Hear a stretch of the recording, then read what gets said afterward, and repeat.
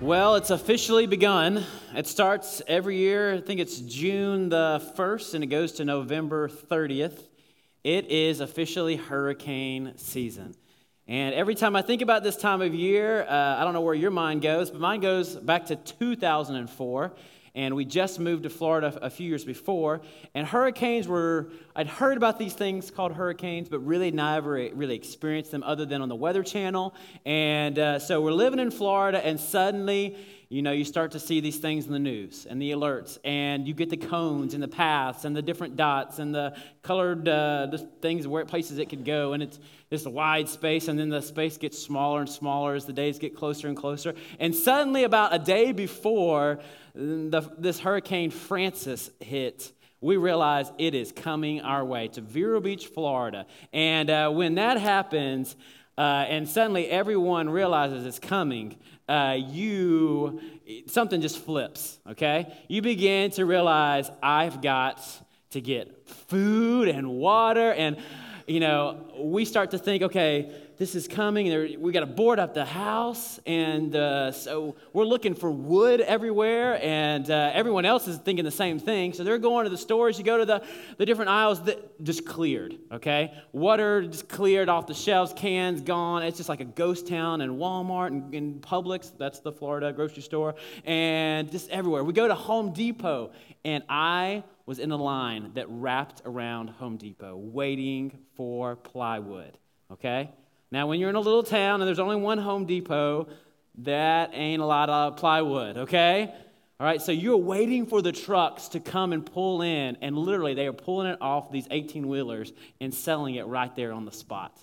Okay, we're going through the church looking for anything. Let's break something up to board up, let's break up this table, and let's nail it outside to the windows so that the wind and the forces of this hurricane will not affect the church and other places. And we're helping people. We're trying to gather supplies. It reminds me a lot. There's a phrase that I heard recently, the irreducible minimum. Okay, there's a lot of things that we feel like that we have to have.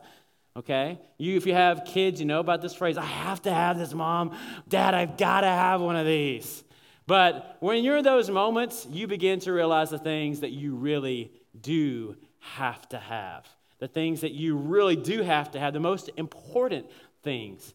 And so we're trying to find these supplies. And we have a family in our church that said, we've got a newer house. We know that you're in a parsonage, it's an older house. We're not really sure about construction and stuff there. So there's, codes are a little better when we made our house was built. So come on over.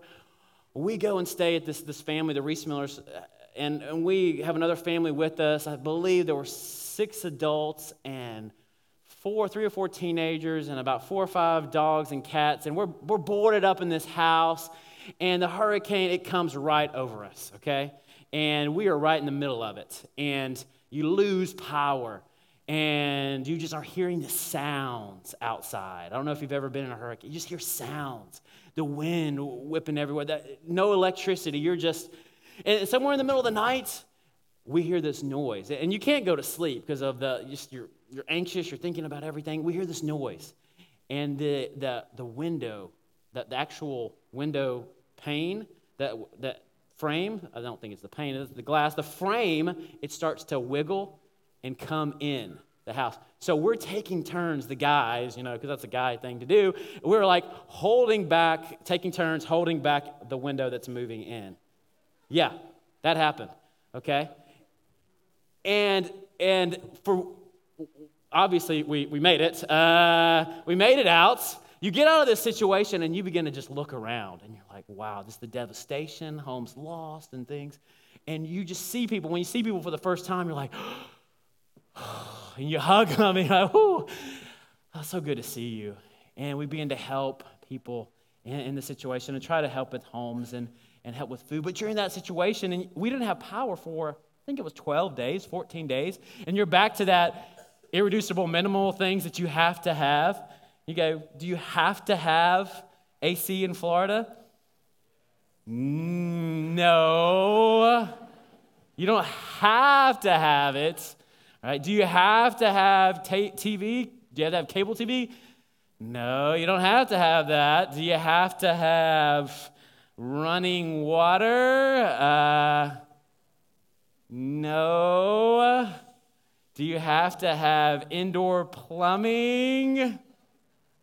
No.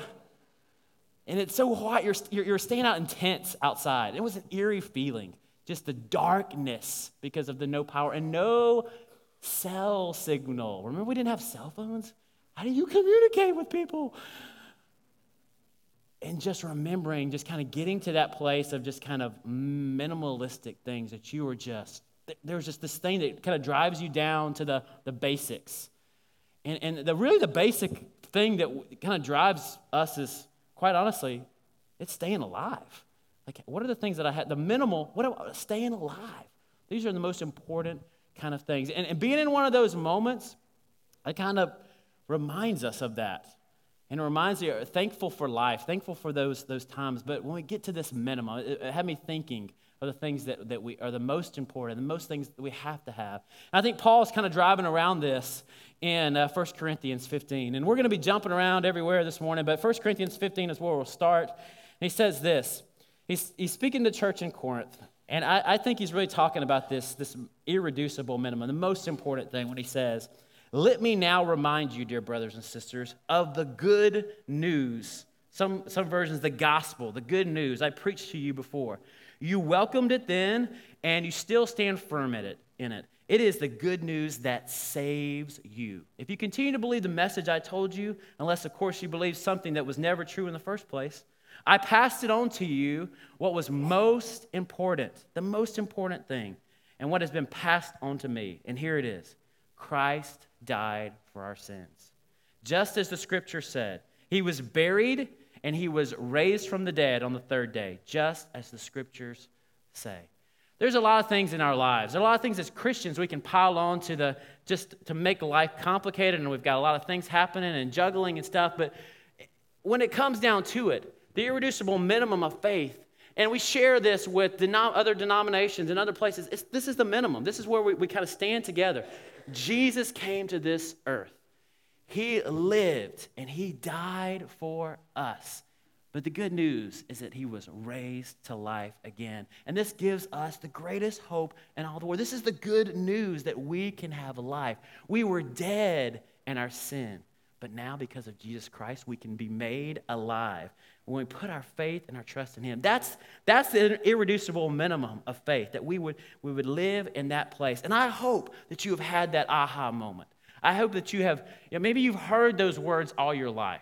Okay, what I just said is nothing new.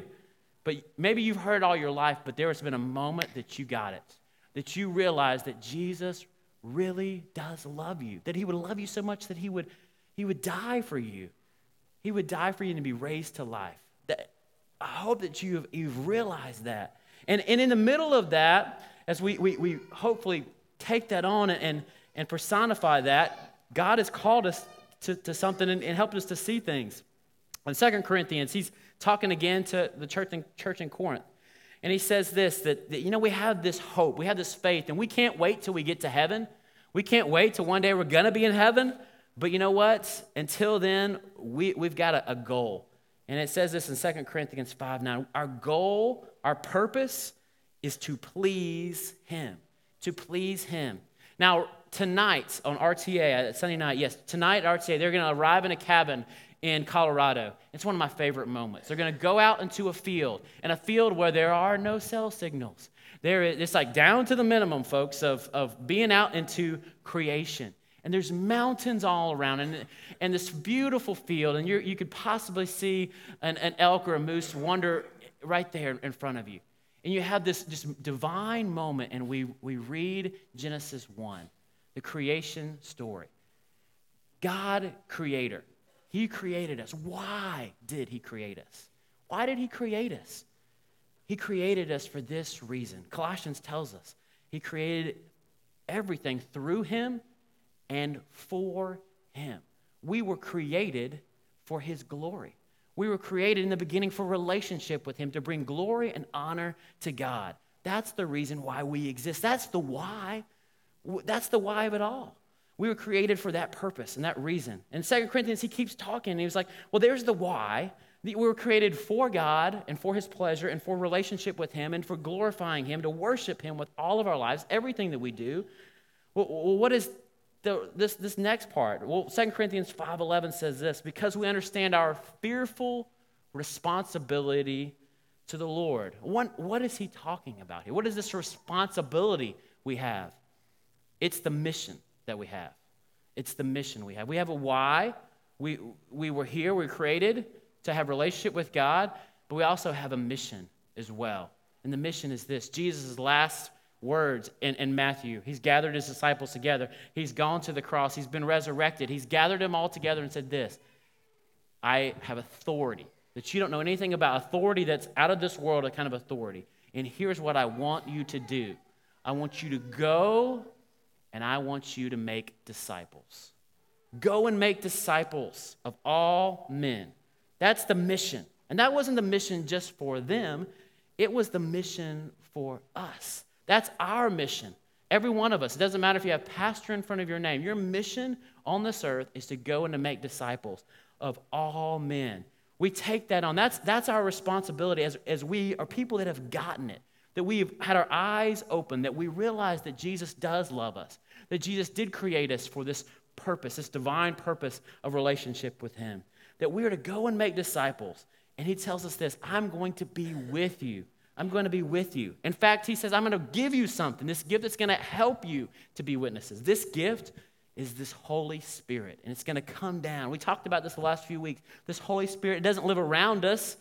It works around us, but it actually can live inside of you, and it gives you the power to accomplish the mission in this world.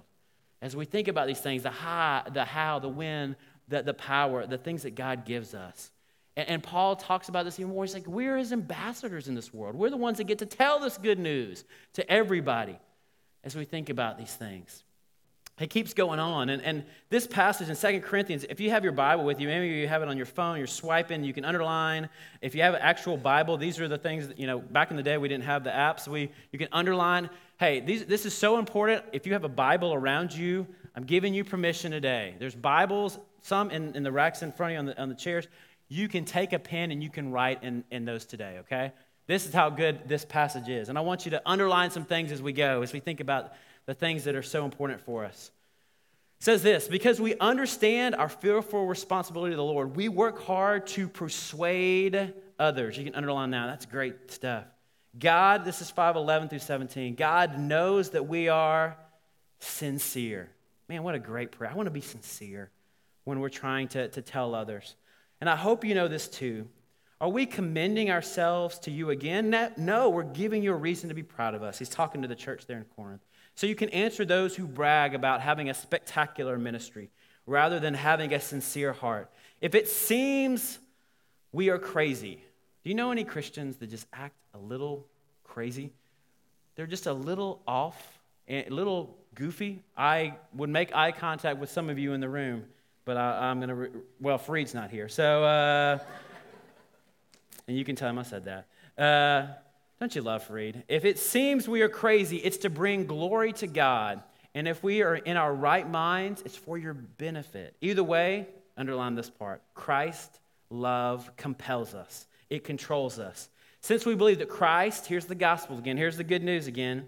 Since we believe that Christ died for all, we also believe that we all have died to our life we've also died to our old life. He died for everyone so that those who receive his new life will no longer, underline this part, will no longer live for themselves. You know what that implies?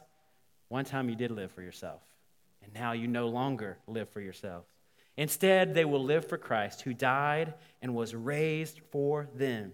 So we've stopped, this is a good one to underline too, we've stopped evaluating others from a human point of view. At one time, we thought of Christ merely from a human point of view. How differently we know him now. This means that anyone who belongs to Christ has become a new person. The old life is gone, and the new life has begun. This week, I had a lunch with a friend, and we started talking about faith. And he just kind of turned the question on me and said, which you don't get this very often as a pastor. It's like, so why should I become a Christian? Like, why are you a Christian? And it takes you, that kind of takes you back for a second. And the first thing that jumped to mind is because, Jesus saved me. Jesus saved me, and I have an eternity with him in heaven. I'm looking forward to that. But I just fleshed that out in my head and my mind. I was thinking out loud. We had that kind of friendship. I said, you know what? It's not just that heaven is coming, and I'm excited about heaven. Heaven is great. But the reason why I'm a Christ follower is because I believe that Jesus transforms our lives. It's not just about, I get fire insurance. It's about, he transforms people's hearts and our lives. He takes us, our old life and gives us a new life. He takes people that were addicted, people that were selfish and self-centered and lived for themselves, and transforms us into different people that were prideful, people that were just everything just revolved around them, into people that were changed. He did that for me, and he gives us new life. He gives us hope. He gives us purpose. He gives us a future with him. He came to give you not just a life for the future, he came to give you a life right now, full life. That's what Jesus gives us. This is what the gospel is. And that's why, with our mission statement as a church, it's pretty simple. We want to help people reimagine life with Jesus. We want to help people reimagine what life looks like with Jesus. And that's our hope. We want to give pictures to the world of what that can look like. When was the last time somebody asked you the question? Now, we really don't ask people questions anymore. I don't know if you've noticed that. I don't know if it's because we used to ask all the time, kids, back in the 80s, way back in the old days. We didn't have phones with time clocks on them where you looked at the clock. We'd ask people, what time is it? Because a lot of people didn't wear watches. We said, what time is it? Can I have the time? People would ask that. Now everyone knows what time it is. I don't even know why we have clocks, because we know what time it is. Everyone has a phone in the room. But that's not the question I'm getting at this morning. Another question that just jumped in my mind from the 80s. Excuse me, sir, do you happen to have any Grey Poupon? Do you remember that commercial? Random thought right here in the mind. I wonder if we can YouTube that video. Pardon me, do you happen to have it in an English accent? Any Grey Poupon, which was like Dijon mustard, which I don't understand that either. But it was an interesting commercial. And the answer was, what was the answer? But of course, thank you, but of course. Weird questions. People ask weird questions to each other. People ask me all the time where I work out, but obviously, that would be Tribeca back in the 90s is where I last worked out. Don is not amused. They don't ask me that. But people ask odd questions. I don't know if anybody's asked you this question in a while, and maybe it's a good one for us to linger on for a sec.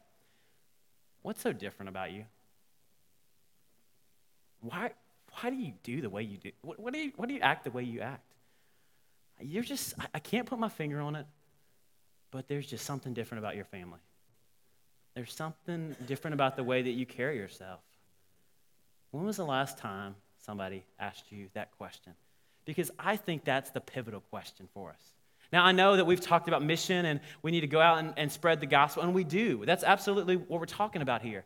And some of you are inside are just freaking out at that. You're like, I don't know what to say. I'm not a pastor. It comes down to this question, I think. What makes you so different?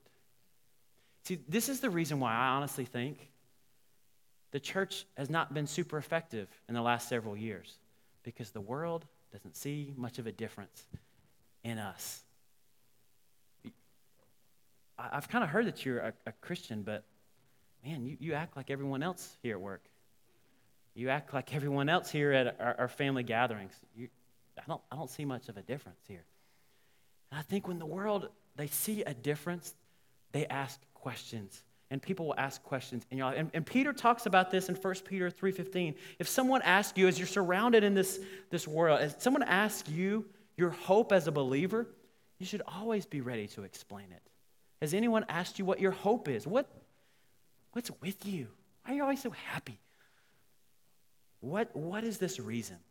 I've kind of thought about this. I think we could go with a lot of different directions here, but I'm just going to throw out a few things.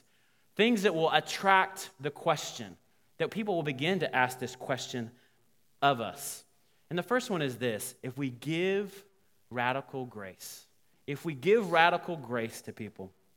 Jesus sends out his disciples in Matthew 10. And he's sending them out to heal and to preach and to tell people about him and to turn to God and away from sin.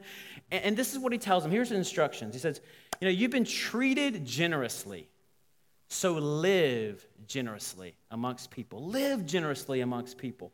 This is the message. Freely you have received, now freely give. I think this can apply in a lot of different places. Freely you've received grace. Now give. Freely you've received gifts from God. Now give those to others as well. I cringed the day that I was at a conference with other pastors. And at the end of the conference, we're about to go to lunch in the world. And the person comes and says, okay, here's the deal. I just want to give everybody kind of a tipping 101 session, okay? Quite honestly, the year before, we got a lot of complaints from the local restaurants that just not tipping very well. And this is how you should tip. We've even given you a little slide thing to let you know exactly how much is the right amount. Live generously. I don't know if you ever worked for tips before, but it changes your perspective in that moment, and it's a big deal there. Give generously. Look at people differently. We don't look at the world the same way anymore.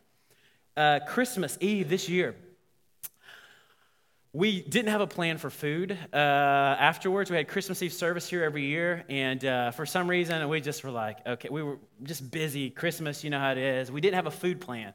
And so as we're leaving this place, I said, you know what, Mel, I'll just grab some food, and I'll meet you at the house, which if you know Christmas Eve, about 9 o'clock, not a lot of options at that point, okay? So go to a couple places, struck out.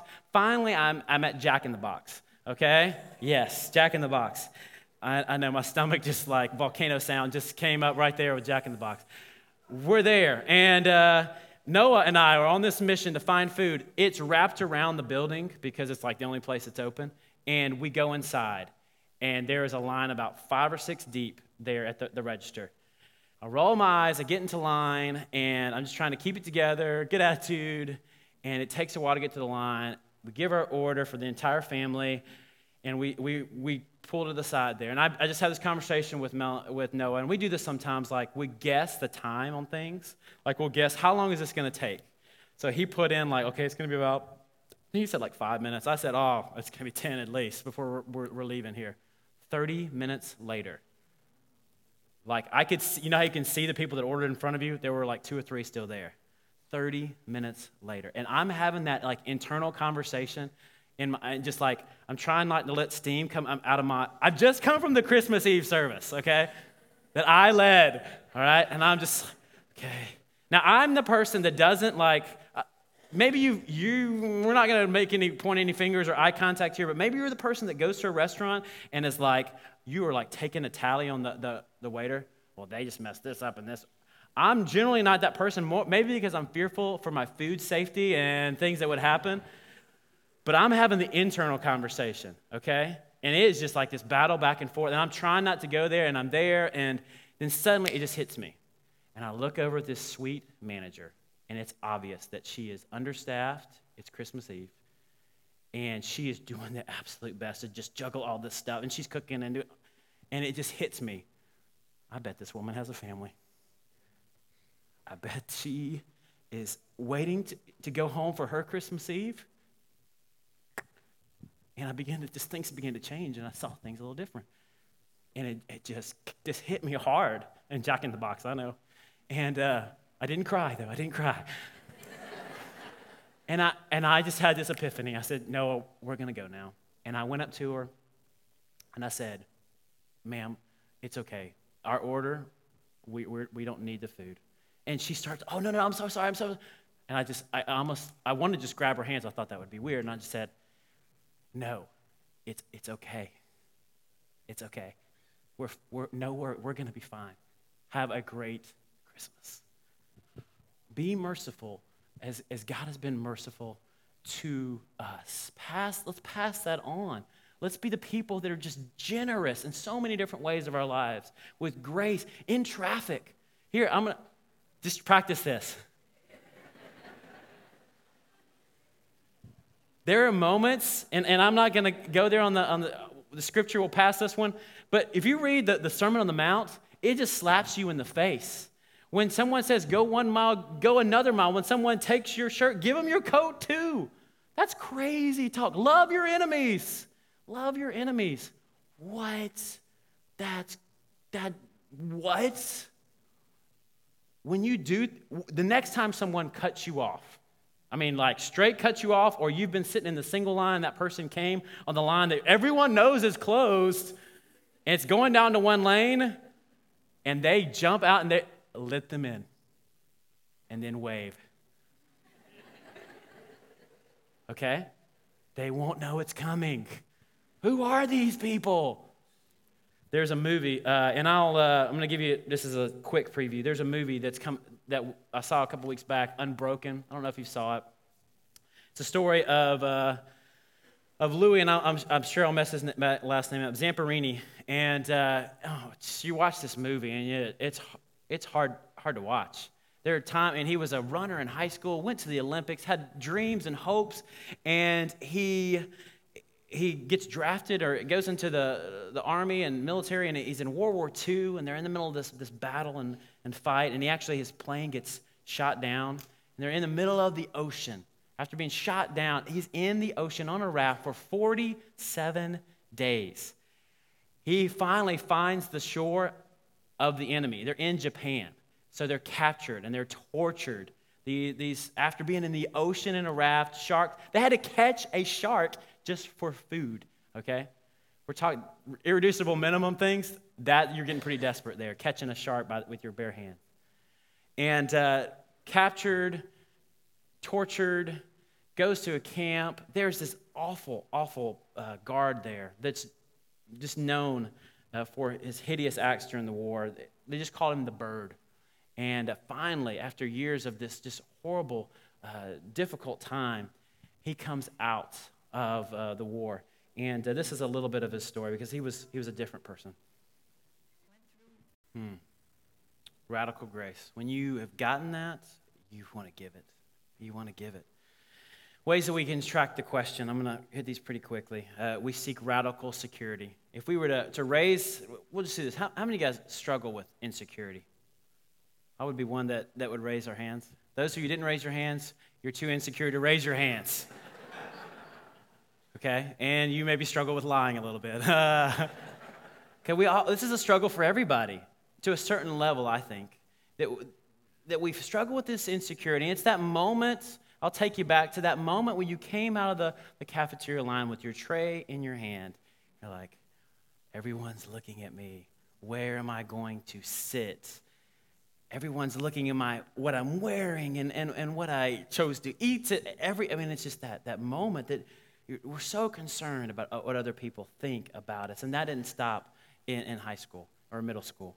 And just constantly there. When we realize this grace, when we realize what God has done for us, we don't operate from a place of insecurity, but instead we operate from a place of love and acceptance because we realize that Christ loved us, the one who made us, cares for us, and has a purpose and a mission in our life.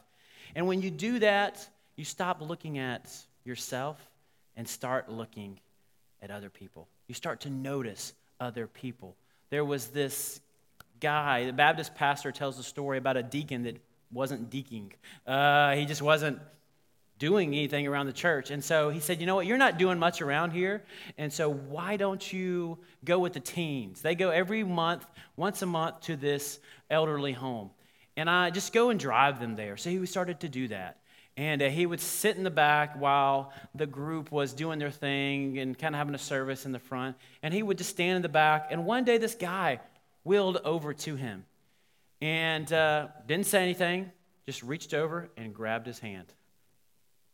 Kind of strange, but when someone does that, I guess you just go with it. And so that's what he did. He just grabbed the guy's hand and held it. The next month he came back, same thing happened. This happened month after month after month until finally the guy, he didn't see him. When he went to the rec area, he wasn't there. And so he goes back, asks the staff, where is this man? And he actually took a turn for the worse. He's in his room, and this looks like he's going to be some of his last hours. He goes to the room, and there's no one in the room, so he goes in, and eyes closed. He grabs the man's hand, and he begins to pray with him. And he prays for this man's salvation. He prays for his life. And with tears rolling down his cheek, he has this moment with this man, and then he walks out of the room. And there is a woman in the hallway that he didn't notice on the way in. And she says, "Hi, we've been waiting for you." That's my dad in here. And he said this, before I go, I just want to hold Jesus' hand one more time. Just one more time, I want to hold Jesus' hand. And we would say, "Dad, you're going to see Jesus one day, when you're on the other side." And no. Jesus comes once a month.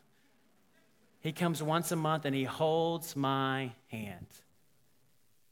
We are the hands, and we are the feet of Jesus.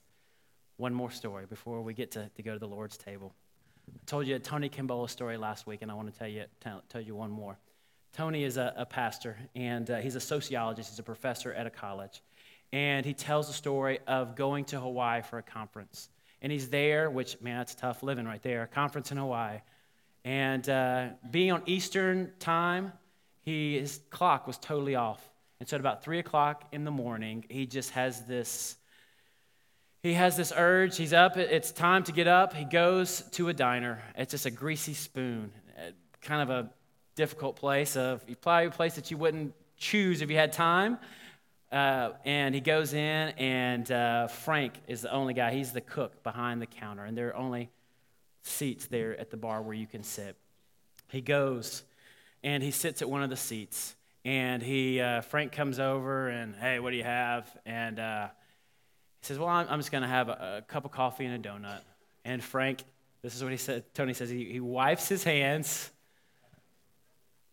and goes and he grabs the donut out, puts it on a plate, hands it to Tony with a cup of coffee. And Tony's having his coffee and his donut. And suddenly, the door pops open. And he said, 8 prostitutes. And he said, I knew that they were prostitutes. He comes in, and they sit, it's the only place to sit, right beside him at the counter. And they begin to talk and chatter. And suddenly one, her name was Agnes, turns to a friend, and she says, "Hey, I got a birthday tomorrow. And I'm going to be 39 tomorrow." And the girl says, "What is that to me?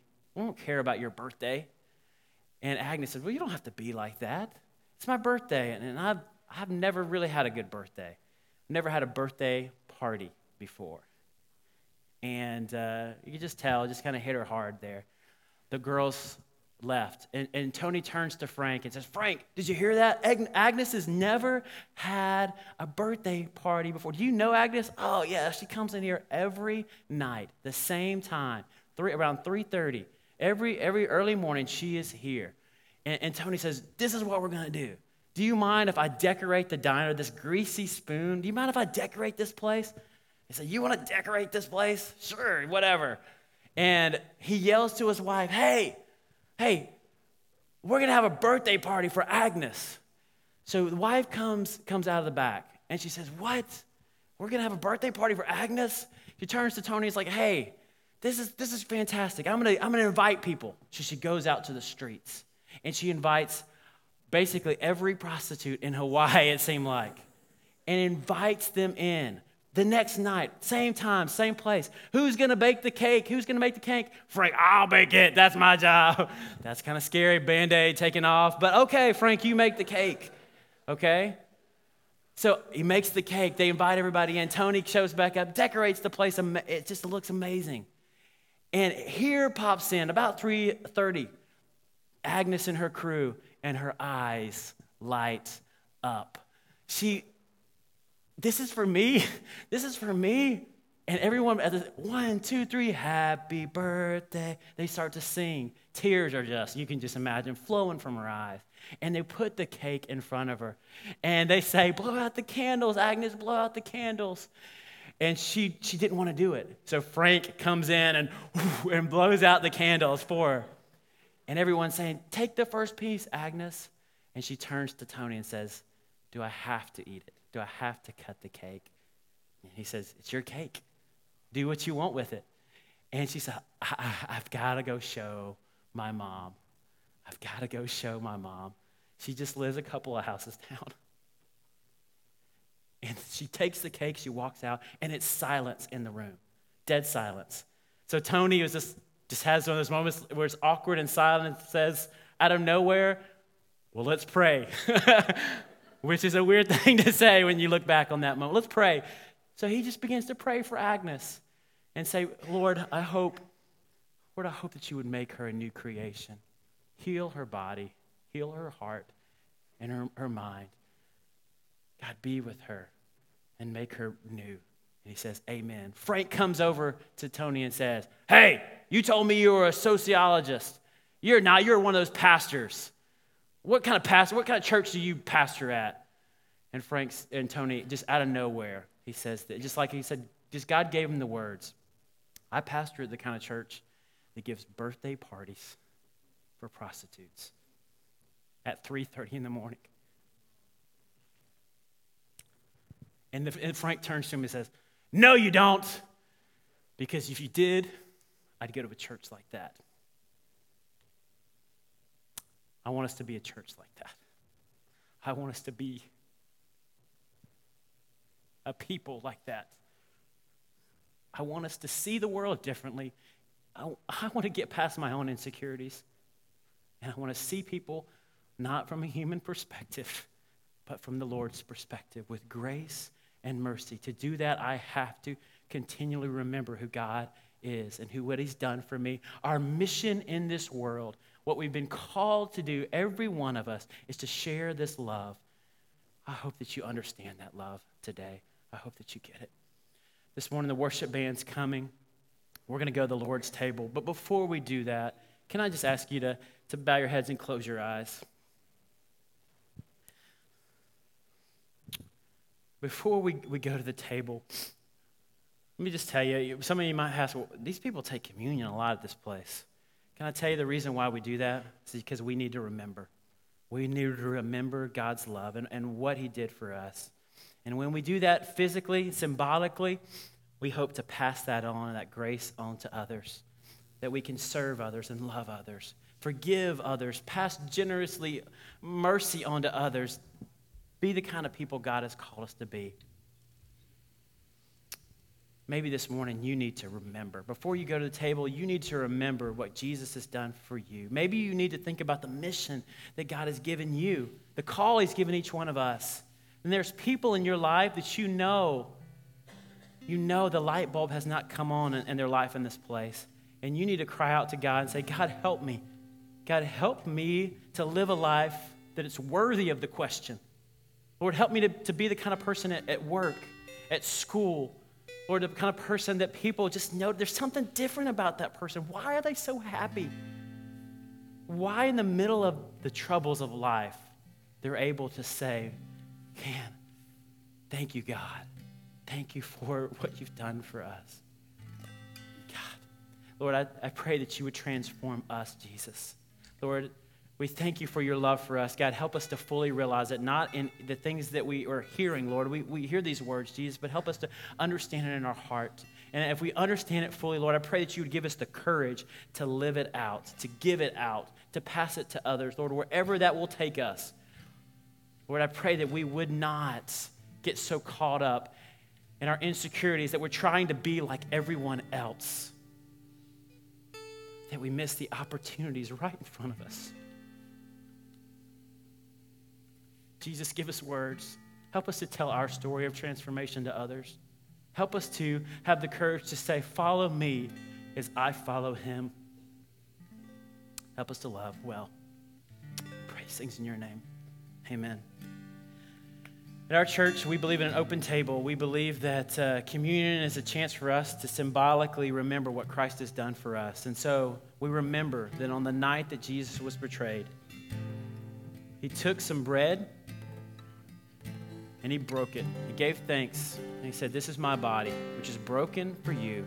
Then he took a cup and he said, this represents my blood that was shed for you.